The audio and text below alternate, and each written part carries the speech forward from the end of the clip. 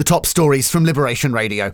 The evacuation of Kabul will continue despite the terrorist attack. The Prime Minister called the blasts barbaric and despicable. He said the UK will keep going to the last moment.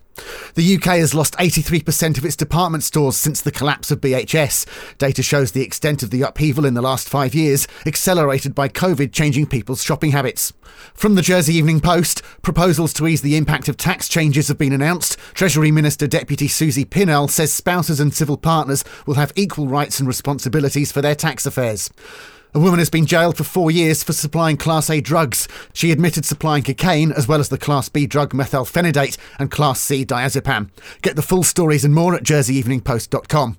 In Guernsey, the state's chief executive has been removed from his role.